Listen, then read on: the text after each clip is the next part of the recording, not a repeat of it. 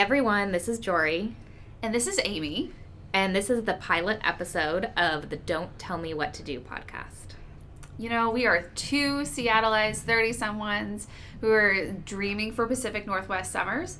We're marketers by day and, apparently, podcasters by night.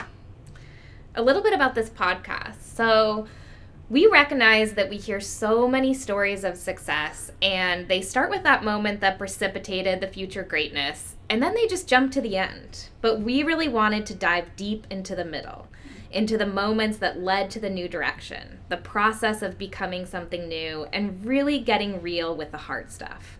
Ultimately, selfishly, we created this podcast to inspire ourselves and hope that we'll get to inspire you along the way.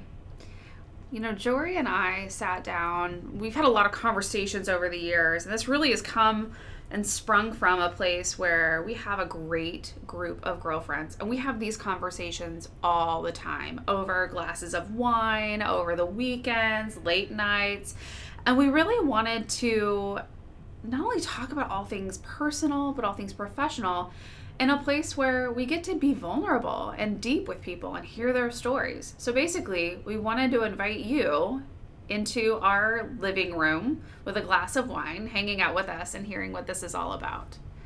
And one thing that we really bonded over in starting this podcast is that we feel like at this stage of our life in our 30s, we're constantly navigating advice from who we should date and where we should work and how our careers should go and what should we be thinking about for the future. And all of this just felt really overwhelming. And so this idea came about to interview people that have navigated life just a little bit differently and have taken a different approach. And so we're excited to share those stories. And if you have a good story, we'd love to hear yours as well.